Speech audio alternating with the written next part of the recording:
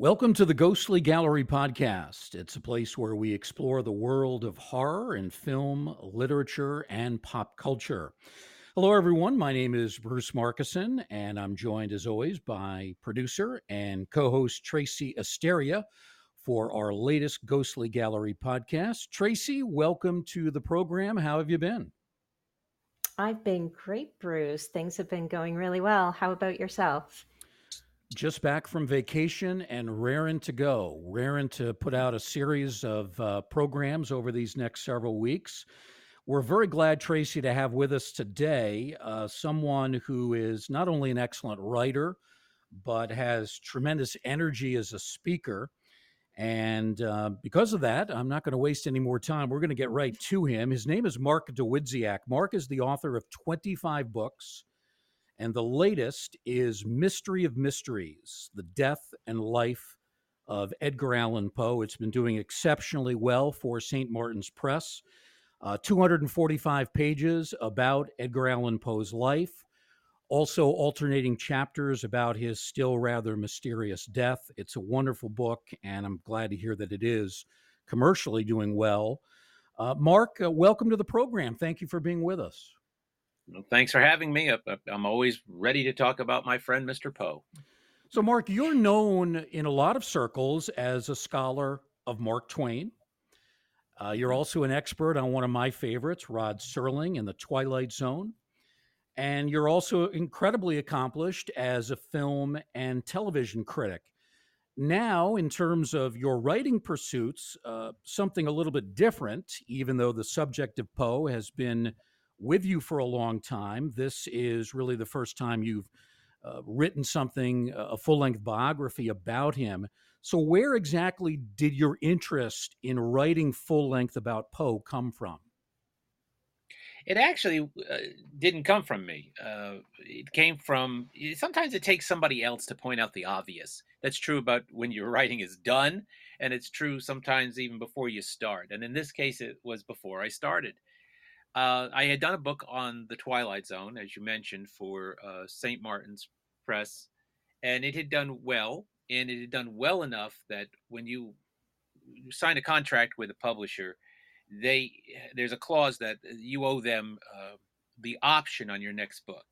That doesn't mean they're going to do your next book. It means you give them the choice, the Mhm. option, as to whether or not they're going to publish your next book.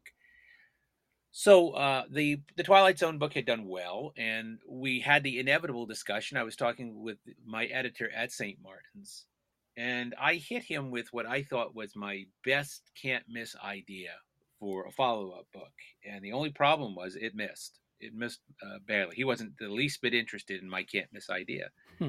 and he countered with an idea, and I didn't like his idea, and we kind of went back and forth like that over the course of a telephone conversation, and we were just about to table the conversation and say, well, we'll pick this up on another day. And just as we were about to get off the phone, he said, "What about Edgar Allan Poe?" And I about dropped the phone because Poe has been a constant in my life, even before the age when most people get Poe for the first time. Most people get Poe are introduced to Poe in junior high school, usually right around about the seventh grade. We give kids the Telltale Heart or the Raven. You start to get Poe right around the seventh grade, which is a great age to get him, by the way. And then he's a constant. You get him all the way through junior high school, and then if you take literature courses in college, you're going to get him again. So Poe is this sort of constant. But I actually started reading Poe and was aware of Poe. I won't say as early as the age of 7, because at the age of 7 was when I became a horror fan, when I saw what I considered my first horror movie. And but if you become a horror fan that young, it doesn't take you long to become aware that there was this guy named Edgar Allan Poe who was incredibly important to the genre. Mhm. So I had been reading Poe even before junior high school, and author that I've carried throughout my entire life. And when he said Poe, I kind of asked him, "What made you say that?" And he said, "Well, it seems to check a lot of your boxes." And Hmm. this is what I mean about not seeing the obvious. It does? And he said, "Well, yeah. Hmm. You've written on a lot of horror topics and things that fall on the spooky side of the street. You've got books on Dracula, Kolchak the Night Stalker. You've edited books by Richard Matheson. You did the Twilight Zone book. You've written literary biography before. You've written about a major 19th century author with Mark Twain. Poe was a critic most of his life. You were a critic most of your life. How does this not check all your boxes? And it was really kind of, oh yeah, I guess it does. But then it became sort of the discussion of what kind of book he wanted. And I suspected I knew what kind of book he wanted, because it seems like, you know how every couple of years there seems to be one of these books which arrives on the noon stage almost like clockwork. Every 2 years we get another book which purports to have solved the mystery of who Jack the Ripper is. And I think there's another one on the way. We seem to get that book every couple of years, and I think we're up to about 13, 14 suspects at this point as to who Jack the Ripper might have been, and we're no closer to knowing now than we ever were. So I suspected he wanted a book like that on Poe, that it would solve the mystery of Poe's death, and that's where I kind of said, hold on, back up the hearse. If you are talking about that kind of book, then go find yourself another lunatic, because this one's driving away. First off, it's a cold case. Let me just state the obvious here. There was no death certificate. There's no surviving soft tissue that can be tested forensically. There was no autopsy. And the witnesses that do exist to Poe's death are tremendously unreliable. They change their testimony not once, but in some cases 2 or 3 times. So the record around Poe's death isn't really a record at all. It's a hodgepodge of information and speculation and things we think we know instead of what we actually know. So I said, if you're looking for that kind of book, I think it would be incredibly irresponsible to say that you can definitively solve the mystery of Poe's death. But I'll tell you what I will write. I'll write you a biography of Poe, because I'm much more interested in how he lived than how he died. I will write you a biography of Poe that examines his life through the filter of the mystery of his death. And if I can come up with what I think is a compelling, convincing, and intriguing argument as to how he died, I will present it. But I will stop short of saying that I can prove it, because I don't think it is provable. So that's a very long answer to your question, but that is how I ended up writing this book. Oh, wow. We love long answers, by the way. So okay, well, you're going to get them from me. Then feel free to keep talking. Yeah. Just as an aside, you mentioned your first horror movie. Do you remember what it was? Of course, I remember what it was. At 7 years, see, I grew up in New York, and in my misspent youth, the entertainment that we were given while I was growing up in the New York area was, there was no Disney Channel. You have to remember, this was ancient times, so there was no Disney Channel, there was no Nickelodeon, there were no channels that were specifically designed for kid viewing. So they gave us what did pass for children's viewing was the entertainment of our parents, and in some cases our grandparents. And the earliest television that I watched was comedy, and in most specifically comedy teams. The Three Stooges, Laurel and Hardy, Abbott and Costello. These were constant. They were always on the local stations in New York when I was growing up, and this was the earliest influence. So my earliest influence was actually comedy, and I had seen a fierce amount of it by the age of 7. And at the age of 7, a station in New York, good dear old WPIX Channel 11, showed a movie called Abbott and Costello Meet Frankenstein. And Nice. you have to know that I was there for the Abbott and Costello half of that title. I was not there. I did not know what a Frankenstein was. I had never seen a horror movie. Just the fact that it was an Abbott and Costello movie was enough for me. But in that movie, of course, playing Count Dracula for only the second time on film, because people think that he did it like 40, 50 times. But the second and last of his 2 performances as Dracula on film is Bela Lugosi. And Lugosi's performance in particular was mesmerizing to me. And by the time that movie was over, I had been converted into a horror fan. And after that, I spent, every week I would get the supplement out of the Sunday newspaper that showed the TV listings, and I would scour the TV listings for another Universal horror film, a 1950s movie with giant creatures destroying a major city, or a horror science fiction movie from the 50s, or a Hammer horror film that it was just starting to show up.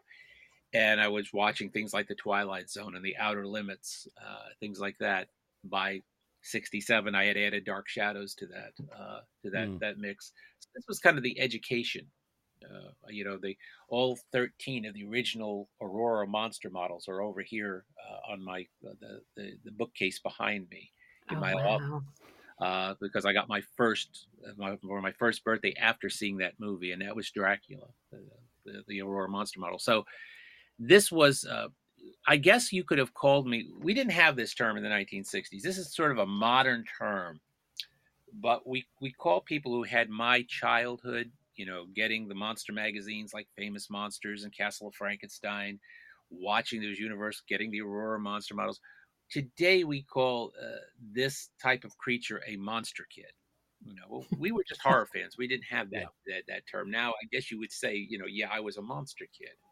It was the perfect preparation for me to gravitate towards Poe when I started to read more and more seriously as I got older.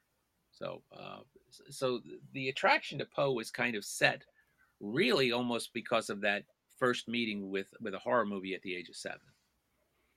Abbott and Costello Meet Frankenstein. We've talked a little bit about that, haven't we, Tracy, in our early shows? Y- Yes, we have. Again, it was an excellent movie. So that's so great to know that was your first experience to horror. Well, the great thing about that movie is that it works as a comedy and it works as a horror film, but it does not work. The horror is played straight, Hmm. and the comedy is left to the comedy team of Bud and Lou. So it's not like Young Frankenstein, where the intent is to be a spoof Hmm. on horror. The horror, the reason that movie works so well is because the horror is played absolutely straight, and the monsters are not made the butt of jokes. They're there to heighten the sense of danger that's in that movie. So that's one of the reasons I think it turned me into a horror fan. If the first movie I had seen at that age, and which quite impossible because it wouldn't have been made yet, was something like Young Frankenstein, it would have been a different experience. Hmm. Hmm. So I got to love Young Frankenstein when I saw it, because that's a movie for people who already know all those movies and love all those movies. It's almost homage to those movies, the way it's made. But my daughter, I introduced my daughter. She was growing up to all this stuff, and on consecutive Fridays we watched the Frankenstein movies Friday nights when she was young. So we watched Frankenstein and Bride of Frankenstein, and then the following Friday we watched Son of Frankenstein, so she could get a basic education in the Frankenstein movies. And as we were watching Son of Frankenstein, my wife had come home from wherever she was that night, and it was one of the scenes with Lionel Atwill as the inspector with the wooden arm. Mm. And she walked in and she started to laugh because, of course, she was thinking about Kenneth Mars in Young Frankenstein playing the inspector. And I said, get out.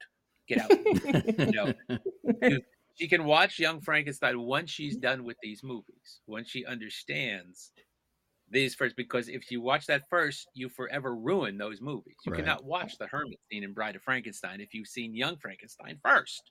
So you've got to know where it comes from first. So anyway, uh, again, another long answer to your question, but So That's an Abbott and Costello Meet Frankenstein indirectly leads to Edgar Allan Poe.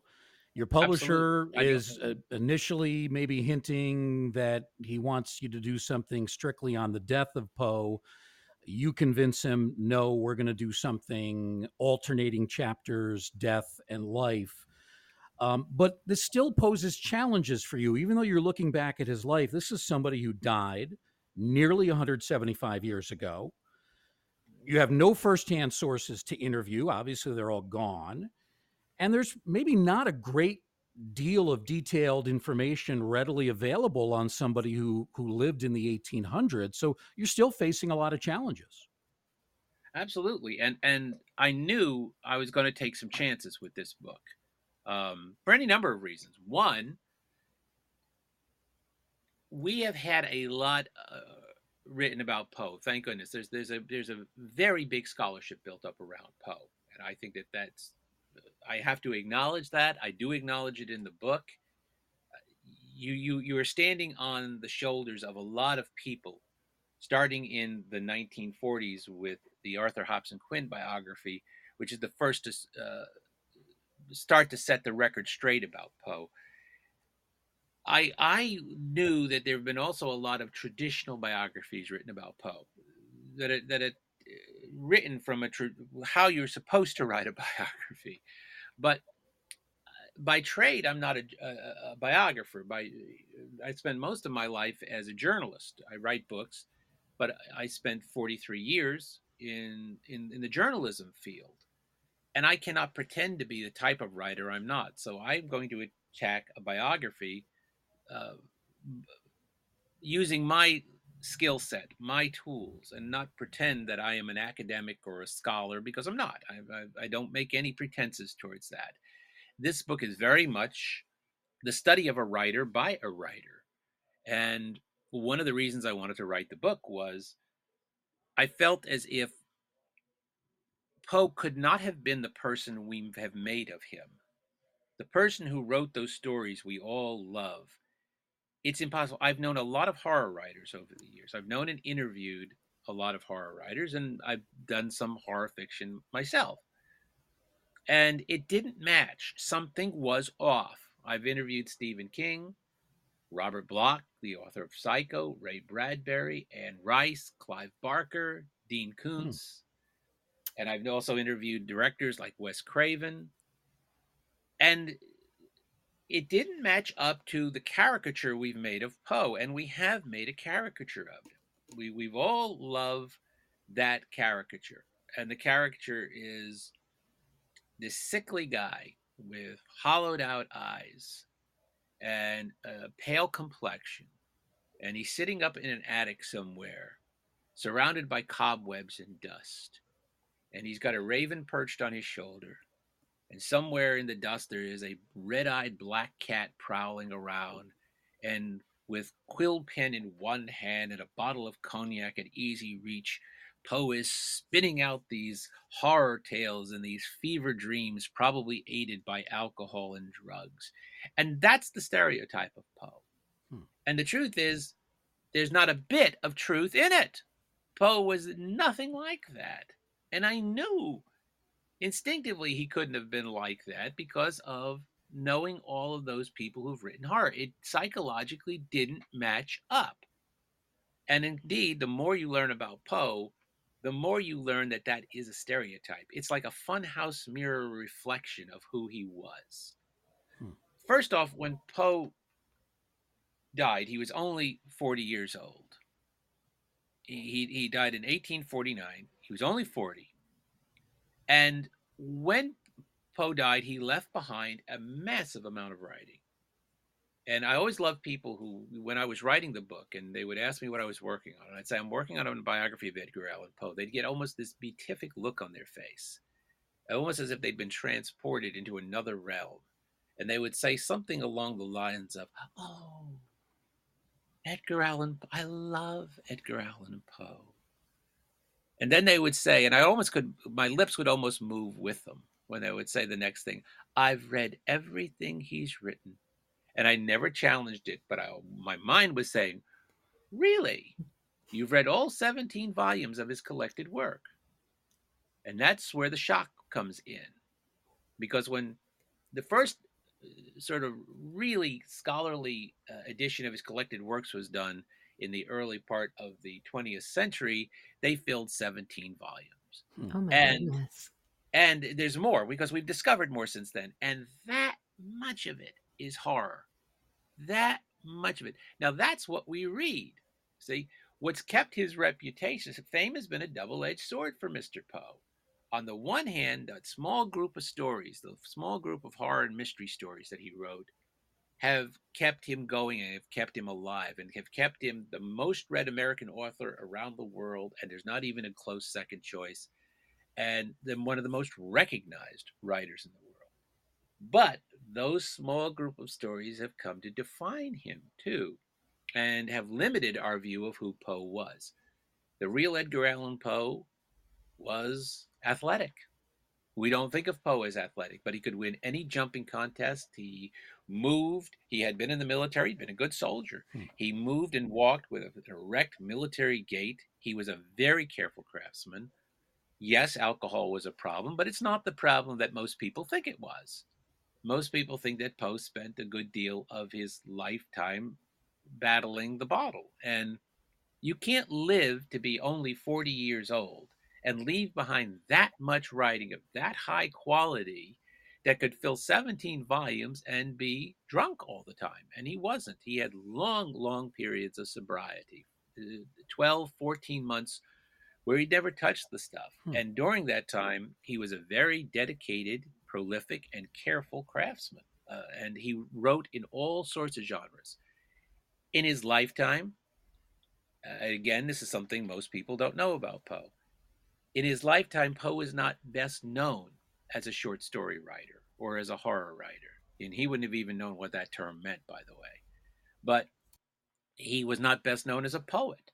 He was best known in his lifetime as a critic, as a literary critic, and a very fierce one. He Hmm. was the one of the leading literary critics for major magazines in his lifetime, and he was so harsh as a critic. His standards were so high. His nickname was the Tomahawk Man, Hmm.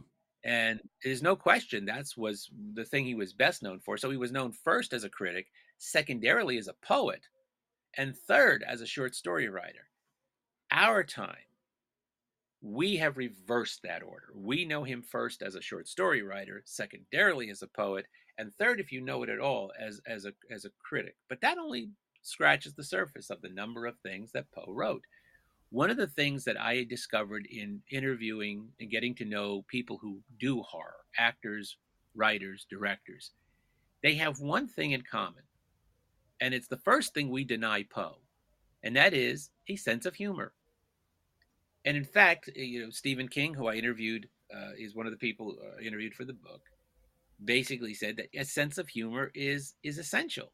It's a basic tool of any horror writer, and without a sense of humor, you'd go crazy if you wrote this kind of thing without it. In humor and horror are twins; they're flip sides of the same coin. They're both the metaphoric devices we use to examine and attack difficult subjects.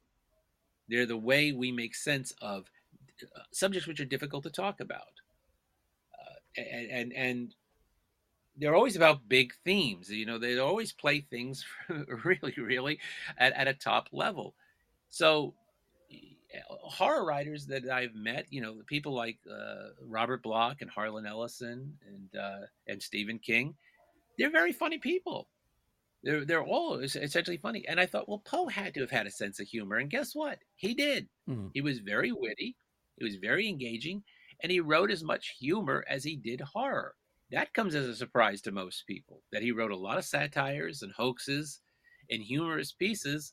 We just don't read those pieces anymore, and that's what. So that's one of the reasons I wanted to write the book. I wanted to get at the real writer, the real guy who wrote these stories we love so much. And he's not the guy who is the funhouse mirror reflection. We've done that through the pop culture. And it's fun. Look, I love that Poe too. Do I have a Poe action figure sitting on my desk? Yes. Do I have Poe t-shirts? Absolutely. But it's kind of interesting. If you start, like, you go back to like 1960, that amazing decade where everything seemed to get turned inside out and upside down, and it's this wonderfully turbulent decade, and everything goes into the 60s one thing and comes out something else. The United States went in as one kind of country at the beginning of the 60s, and we come out a very different country because of what happens in the 60s. It's a crucible decade. Well, if you start in 1960, if you have a magic time machine, you can stand, you look at, there are two writers, American writers, who are universally recognized. What I mean by that is you could actually show a picture of them to somebody and they'd have a shot at knowing who they were. And that's Mark Twain, and Mhm. Edgar Allan Poe. Now, I mean, first off, just stop there and consider that, because writers are pretty anonymous. Can you imagine the average person having any shot at all at knowing what Herman Melville looks like? Can you imagine somebody trying to pick Longfellow out of a police lineup? It's impossible. This just doesn't happen with writers. But Mark Twain and Edgar Allan Poe's fame had achieved such a level by 1960 that we not only knew their stories and their names, we knew them. We recognized them. Now, again, Right. we knew them, the stereotype. We knew Twain as the guy in the white suit with the cigar and the shaggy hair, and Poe as the sickly guy in the dark suit. It was kind of like images in black and white. Now, what happened was their reputations were also based on stereotypes. Poe was the gloomy genius, melancholy genius, and Twain was sort of the avuncular, grandfatherly man of letters, the boys' author, the family author, the sort of genial wit. As we progressed through the 60s, something remarkable happened, which was all of Twain's suppressed writings started to come out. His daughter died in 1960, and all of the writings she feared would hurt his reputation enhanced his reputation. And we enlarged Twain throughout the 60s. We started to see, oh, here's this incredible social critic. Here's this guy who had so much to say about politics and religion. And we didn't lose the other Twain because of that. It's not like we lost the witty guy, the funny guy. We just sort of, he just kept getting bigger and bigger. Poe comes out of the 60s the same guy he went in. The 60s changes everything except Edgar Allan Poe. 1970, Poe is still the same guy. He's still the guy who wrote The Telltale Heart. He's still the guy who wrote The Cask of Amontillado and The Raven. And I think sometimes people are a little afraid of enlarging our view of Poe, because I think they're going to be afraid we're going to lose the fun Poe. Yeah. And we're not. It's no more than we lost that Twain. The other Twain is no more than by enlarging our view are we going to lose the fun guy. He will forever and always be that guy, because there is a reason those small group of stories continue to make his reputation. He was really good at it. And it's not like there weren't a lot of people at the same era writing horror. There was the magazines were full of them. The magazines loved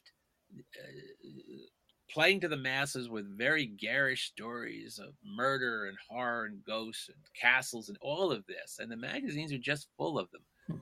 Poe is just miles ahead of them all. He was so much knew what he was doing in this genre. So there's a reason that these small stories have kept his reputation alive, and it's also the reason we'll never lose that Poe. But it's vital that we understand that that's not the guy who wrote the stories. The guy who wrote the stories was an incredibly careful artist. The guy who wrote the stories was a very sober, exacting person. And that's how you write horror. That's how you do it.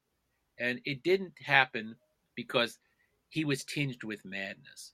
When I was first came across Poe in the 7th grade, and the teachers gave us Poe for the first time, a lot of my teachers, and a lot of teachers of that generation encouraged us to confuse Poe with his unreliable narrators. Well, one of the reasons he was so good at this was because he was tinged with madness himself. That he is the guy in the Raven talking to that bird. He is the guy in the Telltale Heart talking about planned murder, and that shortchanges Poe as an artist criminally, because he wasn't any of that. Yeah. That's the stereotype, and you have to know who the real writer was. So anyway, that's one. If you're asking, like what really drove you to write this book, that's it. That would be it. Is to say, I really want to reclaim the real guy, even if the only thing you want to reclaim is the real horror writer. You have to understand that the stereotype doesn't work. Tracy, I think I may have cut you off a few moments ago. You wanted to ask a question, Mark. Oh my goodness. I was just curious when he was talking about his first horror movie and his experience with that and how he introduced his daughter. This is just kind of off topic, but is your daughter into horror She as much is. now? I think she's more into fantasy than she is into horror. Like a Okay. lot of people of her generation. She's not a hardcore horror person, but she certainly loves classic horror. She loves the Universal films. She loves shows like Night Gallery and The Twilight Zone. So yes, I mean she is into it, and a lot of the things that I've done came about by sharing this all this stuff from my youth with her. Mhm. The Twilight Zone book did. I mean, in essence, we don't. I don't get to Poe without the Twilight Zone book. That's there's always stepping Right. stones, and the Twilight Zone book came about from sharing my love of that show with her when she was about to turn uh, uh, 15, 16. We She had seen a lot of classic TV at that time, but she hadn't really watched the Twilight Zone. So I thought it was time for her to experience that. And we did a forced march through all 156 episodes of Hmm. the Twilight Zone. Oh my goodness. And after and you have to know something about Twilight Zone is my favorite show of all time. It Mhm. is without question my favorite. I've written books on three series: Twilight Zone, Night Stalker, and Columbo. Right. And you know, I had set out to write the history of the Twilight Zone when I was in my still in my 20s. I had written my first book, which was a slice of theater history, and that was published in 1982. And when people said, "What's your next book going to be?" I said, "Well, I'm going to write the history of the Twilight Zone. Why not me? It's my Hmm. favorite show of all time, and I love the show." And I'd even interviewed some of the people who'd been on it. Two of the people who had been at the theater that I'd written about, Claude Akins and Fritz Weaver, had each been in two episodes of the Twilight Zone. And Donna Douglas, who was from the Beverly Hillbillies, who had done a Mhm. wonderful Twilight Zone episode called Eye of the Beholder. Uh, she came to town to shoot a commercial, and I ran down to the shooting site and I interviewed her about her being at the Twilight Zone. I did enough work to kind of kid myself that I was going to write this book. But I was living in Upper East Tennessee at the time and working at a newspaper there. Never sort of saying to myself, maybe this isn't the best place to be writing a book on the Twilight Zone, or if you need access to the stuff you would need to write that book. And a few months later, I walked into a bookstore, and there it was. Mark Scott Secree's The Twilight Zone Companion. He'd written the book that I wanted to write, and it was incredible. He really done such a good. I couldn't even get me mad about it. He done such a good job, Hmm. and that's when I set my sights on Columbo. I said, okay, well, if I can't do the Twilight Zone, then I will write a similar book on Columbo. So that book was published in '89. And then I was going to write a book about Dashiell Hammett, a mystery, because I just done a mystery thing, and I was going to do another mystery topic. And that's when a publisher stepped forward and said, "I love your Columbo book. Have you ever thought about writing the same type of book about the Night Stalker?" Oh Hmm. wow. I said, "Well, I've loved the Knights. I became a journalist because of Carl Kolchak. He was my hero. I said I always wanted it, but I never knew that there was a publisher crazy enough to publish that book." And he said, "Well, I'm crazy enough to publish that book." So that book was published in '91 as Night Stalking, and that led to editing works by a collection of works by Richard Matheson, and for the friendship with Richard Matheson. That led to the Dracula book, and all of that was getting me back to the Twilight Zone, and I didn't see it because, again, you have to step back and see where the forces of things pushed you. And by sharing the Twilight Zone with my daughter, finally, every time we finished a Twilight Zone episode, I would turn to her and jokingly say, "Let that be a lesson to you." Because there was, and then finally, kind of after several weeks of this, because I can run a joke into the ground with the best of them, the penny finally dropped, and I thought, each one of these is a life lesson. Each one of these is a moral. I could do a book extracting like the parables of the Twilight Zone and call it Everything I Need to Know I Learned in the Twilight Zone. And I'll finally get my 35 years later, I'll get my Twilight Zone book. And that's exactly what happened. It wouldn't have happened if I hadn't shared this with my daughter. So, and that leads to Poe. So there's a grand sweep designed to all this. Yeah. It's just that I was, you think you're in charge. You think, oh, I'm the captain of my ship. I'm making the decisions. And then you look and you see life pushed you into certain places where you needed to be. I wasn't ready to write the Twilight Zone book at that age. I was at that point. And then if it hadn't been for the Twilight Zone book, there wouldn't have been an Edgar Allan Poe book. So, So, Mark, Oh does my your gosh. daughter share the love of Edgar Allan Poe with you? oh yes, yes. I mean, and my wife and I perform. We do a two-person show of poems and stories by Edgar Allan Poe. So she's sort of grown up with it, being indoctrinated, shall we say. So she knows Poe, she knows Twain, she knows Dickens, she knows you know she knows all of that stuff. And then she grew up of a generation that had the Harry Potter books and things like that. So she grew up in a generation where that kind of thing resonates all in Harry Potter. Hmm. You all of That's those right. somebody gave J.K. Rowling some very good books when she was small, because you can see G.K. Chesterton and Rudyard Kipling and Dickens, and just in the names you can see Dickens in all of that. Hmm. So so there's a lot of resonance there, all the way around. But I mean, probably and one of the things I'll say about the writing of this book is, I said before that there had been a lot of traditional biographies of Poe, and there have been. So I just didn't think we needed another traditional biography of Poe. And I also thought that Poe took chances in what he did. That if I was going to do this book and I was going to do something in the spirit of Edgar Allan Poe, I would need to take some chances. So I did go off the high diving board a couple of times in this book. And each time you go off the high diving board with a book, you just kind of hope there's water in the pool when you get down there. You're always taking sort of a chance. And the first chance I took was doing interviews. Well, first off, how do you do interviews for somebody who died in 1849? There's nobody alive who knew Edgar Allan Poe. There's nobody alive who knew anybody who knew Edgar Allan Poe.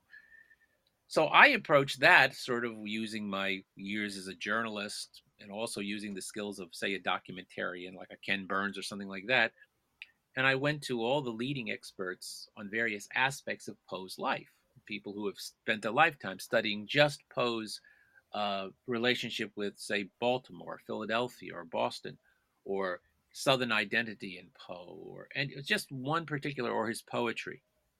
I took advantage of all those scholars that I was talking about and used their expertise to sort of probe Poe's psyche and his biography.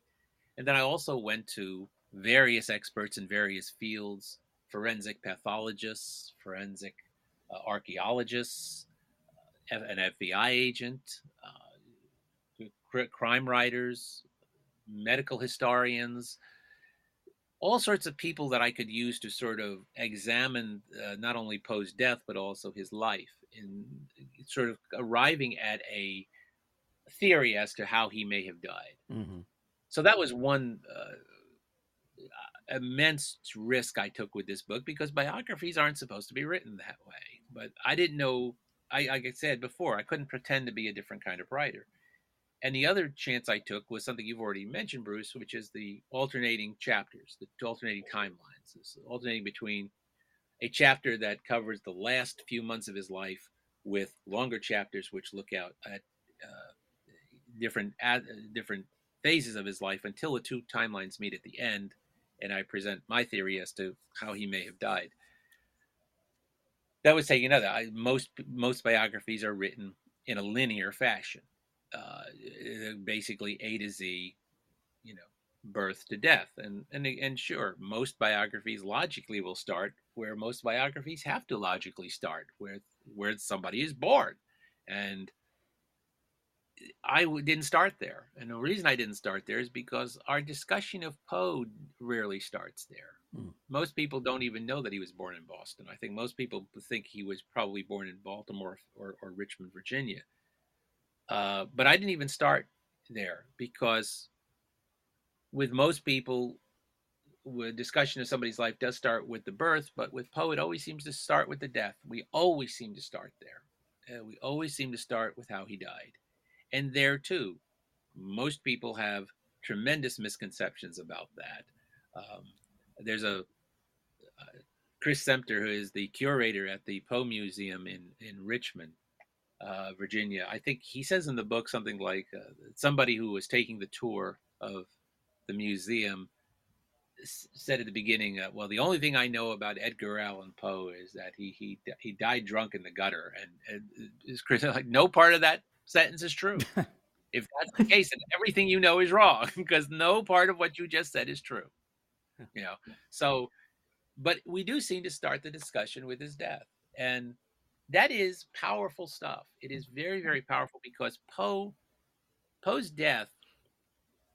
There are three great literary stage exits in history. You know, Moliere is the first. You know, Moliere was both a playwright and an actor, and Moliere dies of consumption. And as he's dying, they're premiering his final play, and he's in the play. So he's appearing on stage as he's dying. Hmm. He collapses, and they take him off onto the wings. They revive him. And they're not sure he's even going to live. He revives. He goes back and he finishes the play. And then he goes home and dies. Well, Oh, that is wow. a pretty good stage exit for an actor playwright. You know, Moliere. Then there's Twain, who correctly predict, having been born in 1835, in November of 1835, with Halley's Comet blazing in the night sky. He predicts he is going to die when Halley's Comet comes back in 1910. It's a called shot. It's like Babe Ruth calling the home run shot. And he pulls it off. You know, he dies when Halley's Comet comes back. He comes in with the comet and he goes out with the comet. And that's something which would not be out of place in Greek myth. And that's pretty impressive. But Poe in some way beats them all, because Poe not only dies under a mystery that is enduring and has kept us talking about it, Poe dies in a method, under circumstances which reflect his two greatest literary achievements. Ray Bradbury once said that Poe took the horror story and he made literature out of it, which is correct. But Arthur Conan Doyle said the same thing about Poe and mystery, that Poe took mystery. Where was the mystery story before Poe breathed life into it? It was what Conan Doyle said. So his two greatest literary achievements was basically the creation of the modern detective story and the modern horror story. And he dies under circumstances which reflect both. He leaves us with a mystery, not just a mystery, but a double-barreled mystery, because there's the mystery of how Poe died. What did he die of? Mm-hmm. And missing days. The fact that he goes missing for 6 days before he's found, and then lingers for a few days and dies. What happened to him during those? No witness has ever stepped forward to say so much as, I saw him on the streets of Baltimore, or I had a drink with him on the boat between Richmond and Baltimore. Nothing. There's never been anybody that those days are, it's a complete curtain that has descended over those days, and they are completely shielded from our view. So Poe leaves us with the mystery, and then he dies lingering in a hospital in Baltimore, uh, calling out, and this would not be out of place in one of his own horror stories. So Poe not only dies, he has this great stage exit, literary stage exit. He also dies in a way which reflects his two greatest literary achievements, which in some way I think betters Twain and Moliere. So that's powerful stuff. Like I said, the death is powerful stuff. There is a reason we start there. There's no doubt that, in my mind, the alternating chapters was a risk on your part, but I really believe it works beautifully. And I'm not just saying that because we're interviewing you. I think it's true.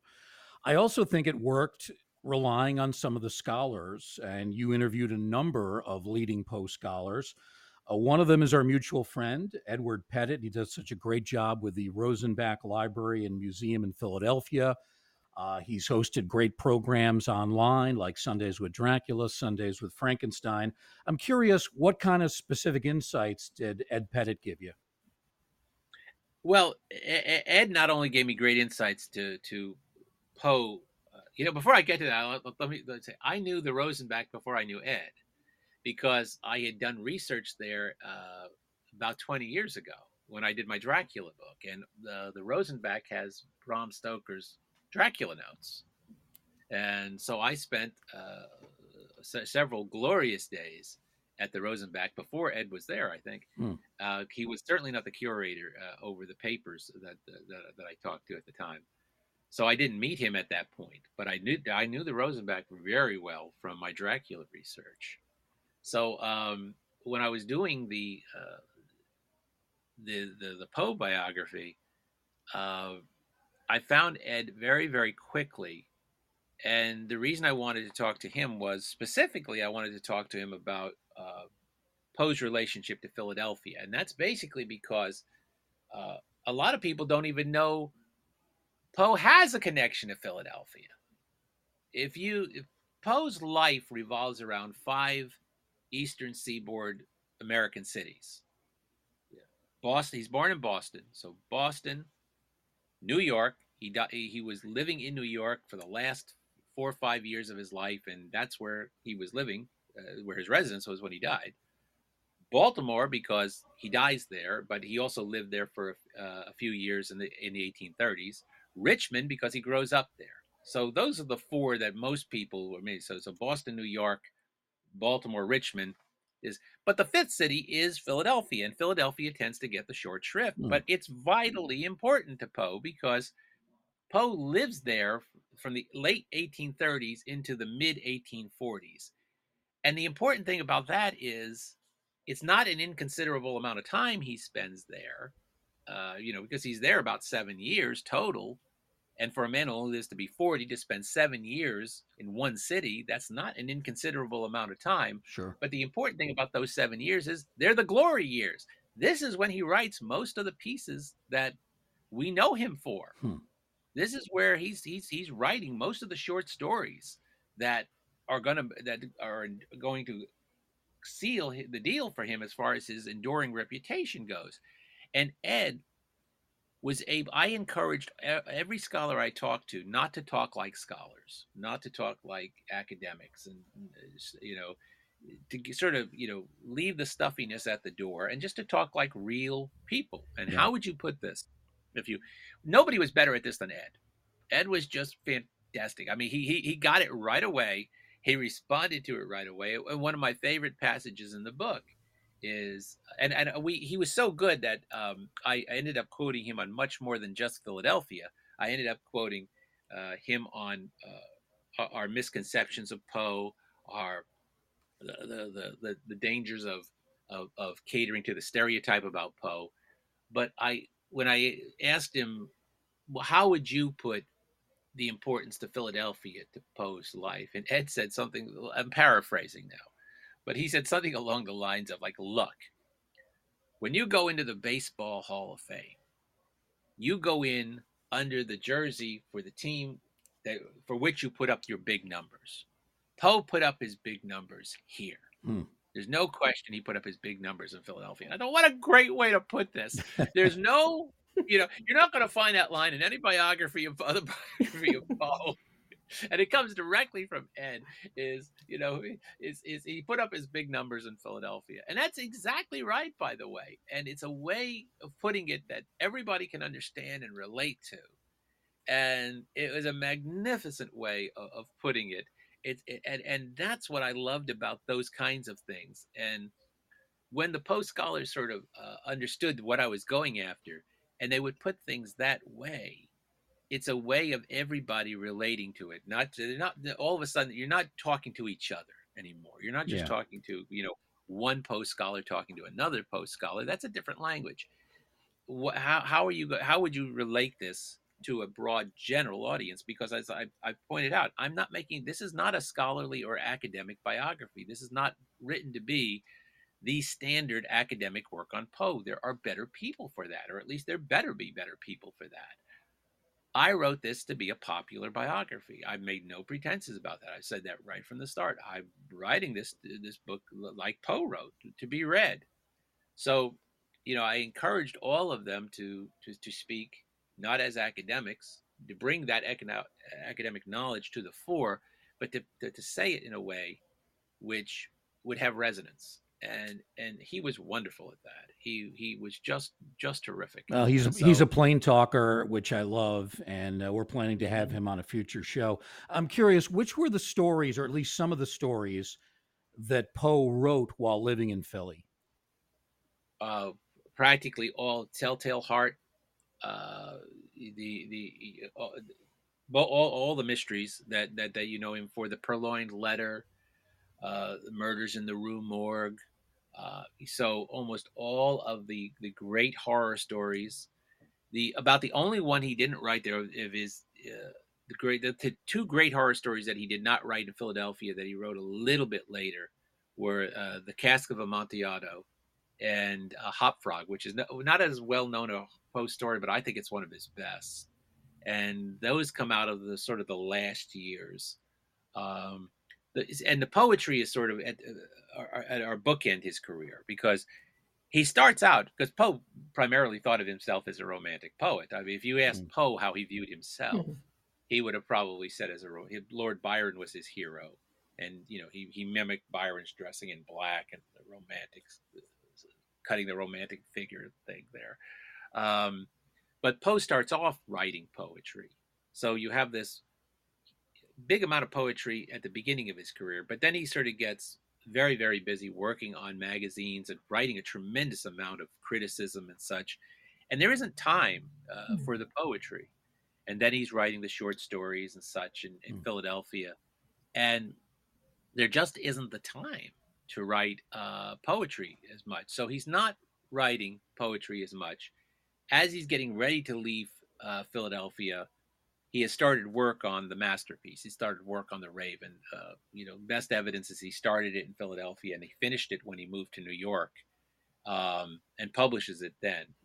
And but even that's kind of an exception, because he's not writing much poetry. He has this wonderful return to poetry at the end of his life. There's this new blossoming of embracing his first love, and it's out of this period that we're going to get the Bells and Annabelle Lee Mm. and El Dorado, and some of his finest poetry comes out of that last period. But Philadelphia, unquestionably, is uh, prime time as far as the short stories go. So and again, you get the Black Cat, you get the Telltale Heart, you get the Purloined Letter, you get the Murders in the Rue Morgue, you get the Pit and the Pendulum, the House of Usher. Wow. All of these, come out of that period.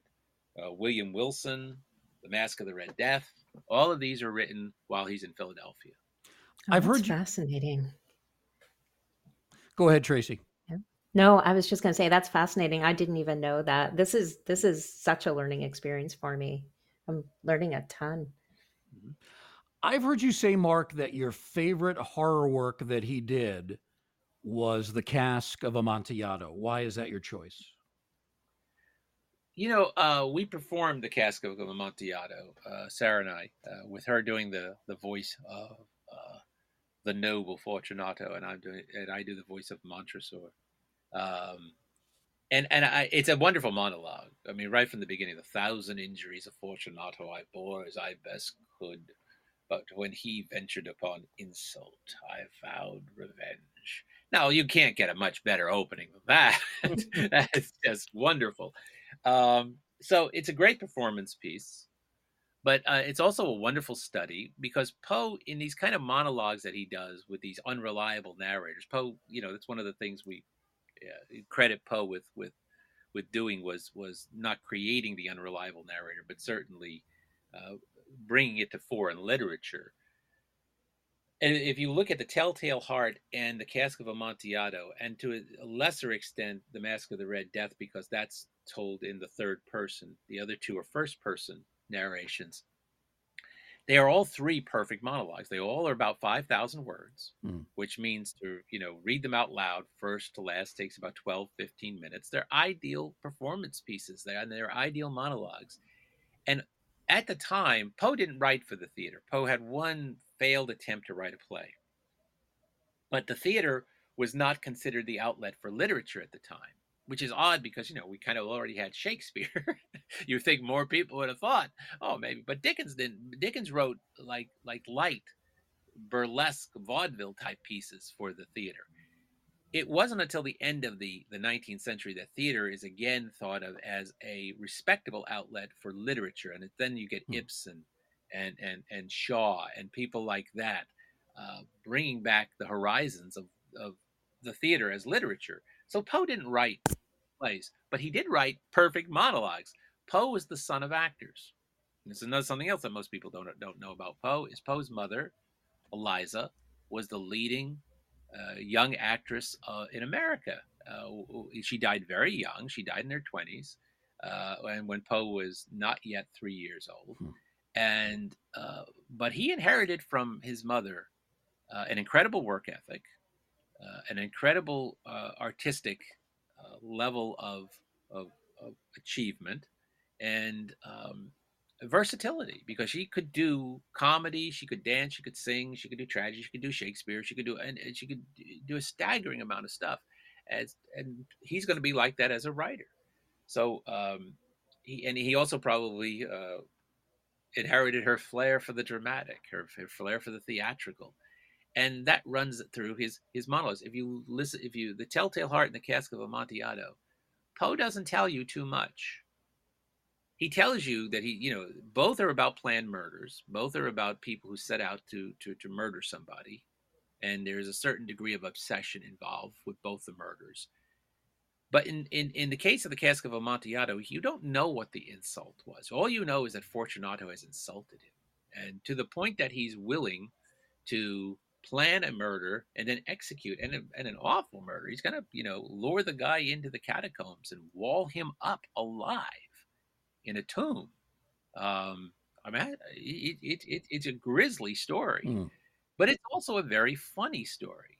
One of the things about Poe's humor is, if you're paying attention, it runs throughout his horror stories. In fact, there's some horror stories which we're not even sure whether he wrote them as satire of horror stories, because the humor is so cleverly laced throughout the story. And the Cask of Amontillado has tremendous moments of humor in them. And somebody once said that you don't know Poe until you read him out loud. That he was meant to be read out loud, and that's true. The poetry as well as the short stories. And when you perform the Cask of Amontillado, you realize how many laughs there are in it. Hmm. There's this wonderful moment in the Cask of Amontillado where Montresor has lured Fortunato into the family crypt under his homes, the catacombs under his home, and they're going deeper and deeper. And Fortunato has a cough, and Montresor keeps, luring him in, while he's saying to him the whole time, "Oh, your cough is terrible. We must go back. We must go back. Your health is precious, and you're important, and I'm not, and I can't be responsible." And Fortunato keeps, "Enough, enough. Go on." He keeps playing to his vanity, and he keeps bringing him on and on and on, deeper and deeper. And finally, Fortunato has a coughing fit. It takes him a couple minutes to recover from the coughing fit, and Montresor says to him, "Once more, let me implore you to return." He's giving him a chance to get out. He's giving him a chance. He's going to kill him, but he's giving him a chance to escape the Hmm. trap, and he knows what he's doing. And Fortunato finally says, "Enough, enough. It is a mere nothing. I shall not die of a cough." That's a laugh line in and of itself. Then Poe goes a step further. Fortunato says, "I shall not die of a cough," and he has Montresor say, "True." And he lets the word hang for a second in the air. He knows what he's doing. And when we perform that, the audience, they almost fall out of their chairs. They're laughing, because it is a terrible, awful moment. And yet it's very funny. Yeah. It's a very funny moment. So that's one of the reasons that's my favorite story. But it's also because we perform it as much, often enough. But I think, even given my personal love of that story, I think the Cask of Amontillado would be top 5 on most people's lists of Poe's best stories. It's up there with the Telltale Heart. We still have a few minutes remaining Mhm. with our terrific guest, Mark Dawidziak, author of A Mystery of Mystery, The Death and Life of Edgar Allan Poe. Let's get to one of the cruxes of the matter, Mark. His death at the age of 40 continues to be a source of mystery and confusion. We've heard this talk for years. He died because of alcoholism or rabies or even syphilis. In your book, you point out all of that is nonsense, correct? I don't say it's nonsense. I say, you approach this as a detective, and you approach this. I very much did approach this as a detective on a case, and you look at what are the most likely suspects and what are the least likely suspects. It's like rabies. You can't rule out anything. But rabies becomes very, very low on the list of suspects if Poe drank even a drop of water in his last days at the hospital. And it's apparent he took water, he took bouillon, he took soup, he took liquids.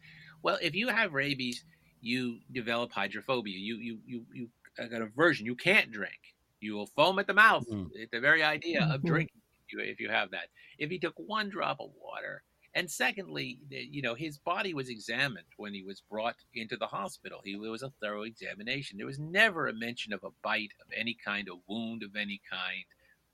In the absence of those two things, rabies drops way, way down on your list of suspects. You say can you rule it out 100%? No, you can't rule it out any more than you can put anything in at 100%. But it goes way down, and syphilis goes way down.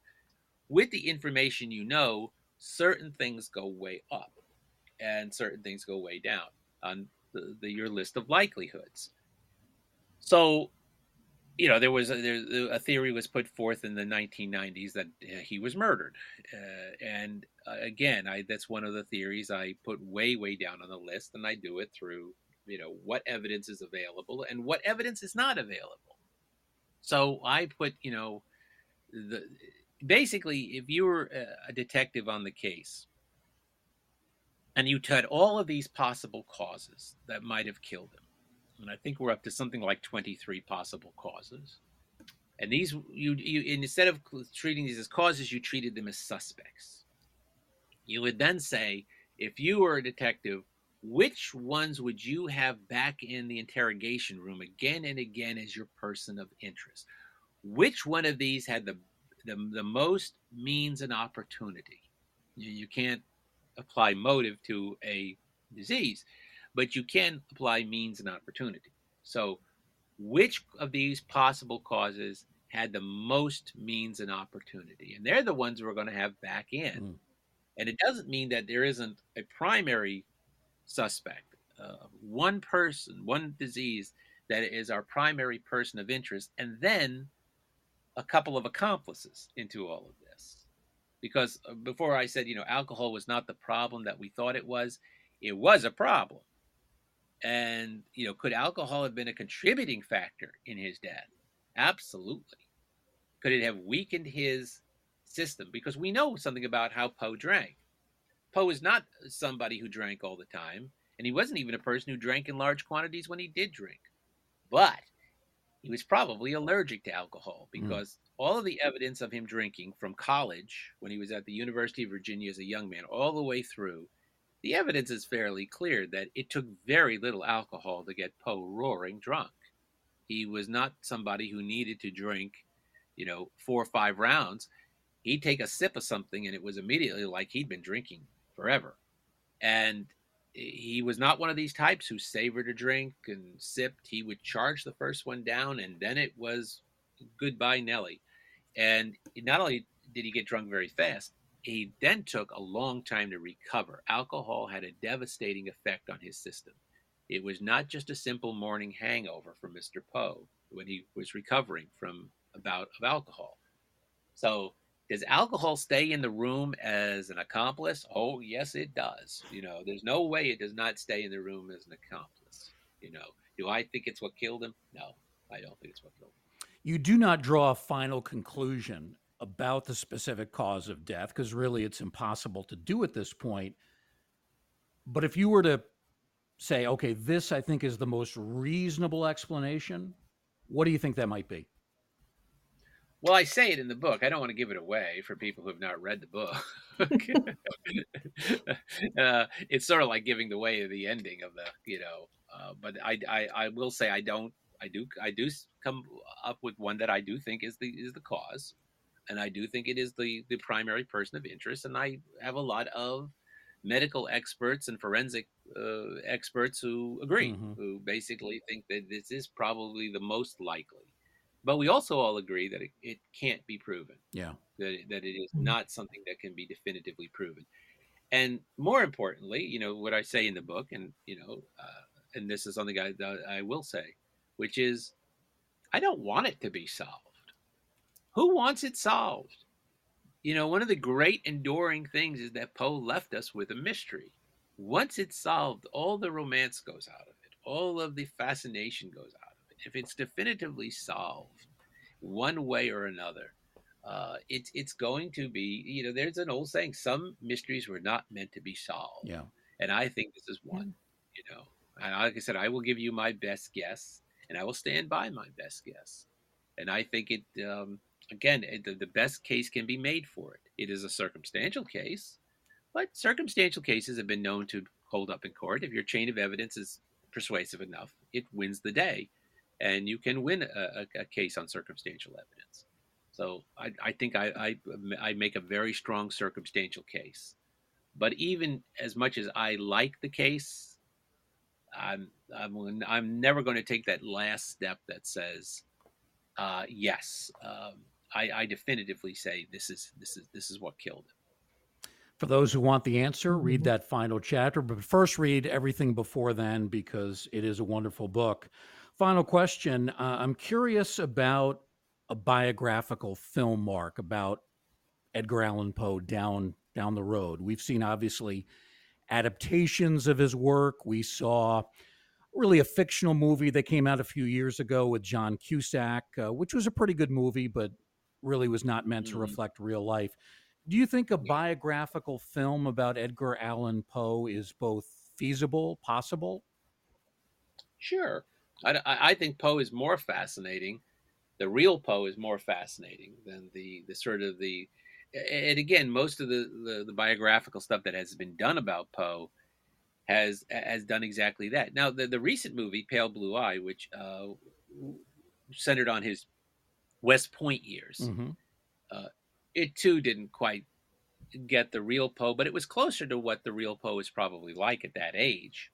As a young man at West Point, as a young cadet at West Point, he's only at West Point for a few months. It does not last long. Mark, referencing the film that came out with Netflix several months back, The Pale Blue Eye, starring Mhm. Christian Bale, and a terrific film without question. Highly recommended, but again, as Mark indicates, it's probably not the most accurate in terms of a biography of Edgar Allan Poe.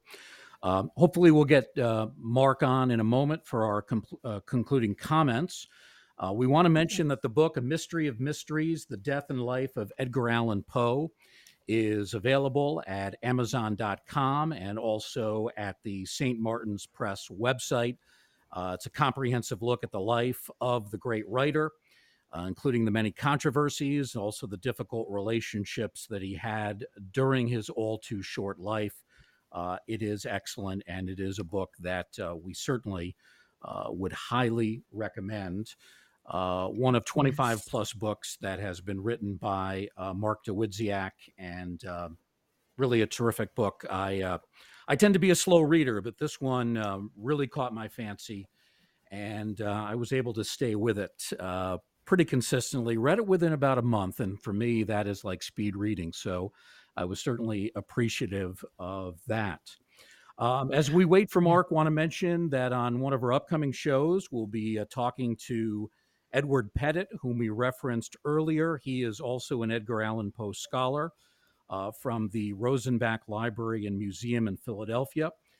Edward has done some terrific work, great programs on Dracula and Frankenstein in terms of the literary novels. And we're going to talk to Edward about his interest in that and how he grew up as a monster kid back in the 1970s. So that's something that we can look forward to on a future program. Again, Edward Pettit, who does such a great job at the Rosenbach Library and Museum in Philadelphia, and one of the many literary sources quoted in Mark Dawidziak's book. Well, we'd like to thank our guest, Mark Dawidziak, the author of the terrific new book, A Mystery of Mysteries: The Death and Life of Edgar Allan Poe. And if you're interested in getting the book, and we certainly highly recommend it, it is available at Amazon.com, published by St. Martin's, so you can get it at the St. Martin's Press website as well. The book is a comprehensive look at the life of the great writer of the macabre, Edgar Allan Poe, including the many controversies and the difficult relationships that he had during his all too brief life of 40 years. It is excellent and it is highly recommended. We thank Mark for being with us over this last hour plus. We thank Tracy Asteria as well for co hosting and, as always, being our producer. We thank all of you for joining us for today's episode with Mark Dawidziak.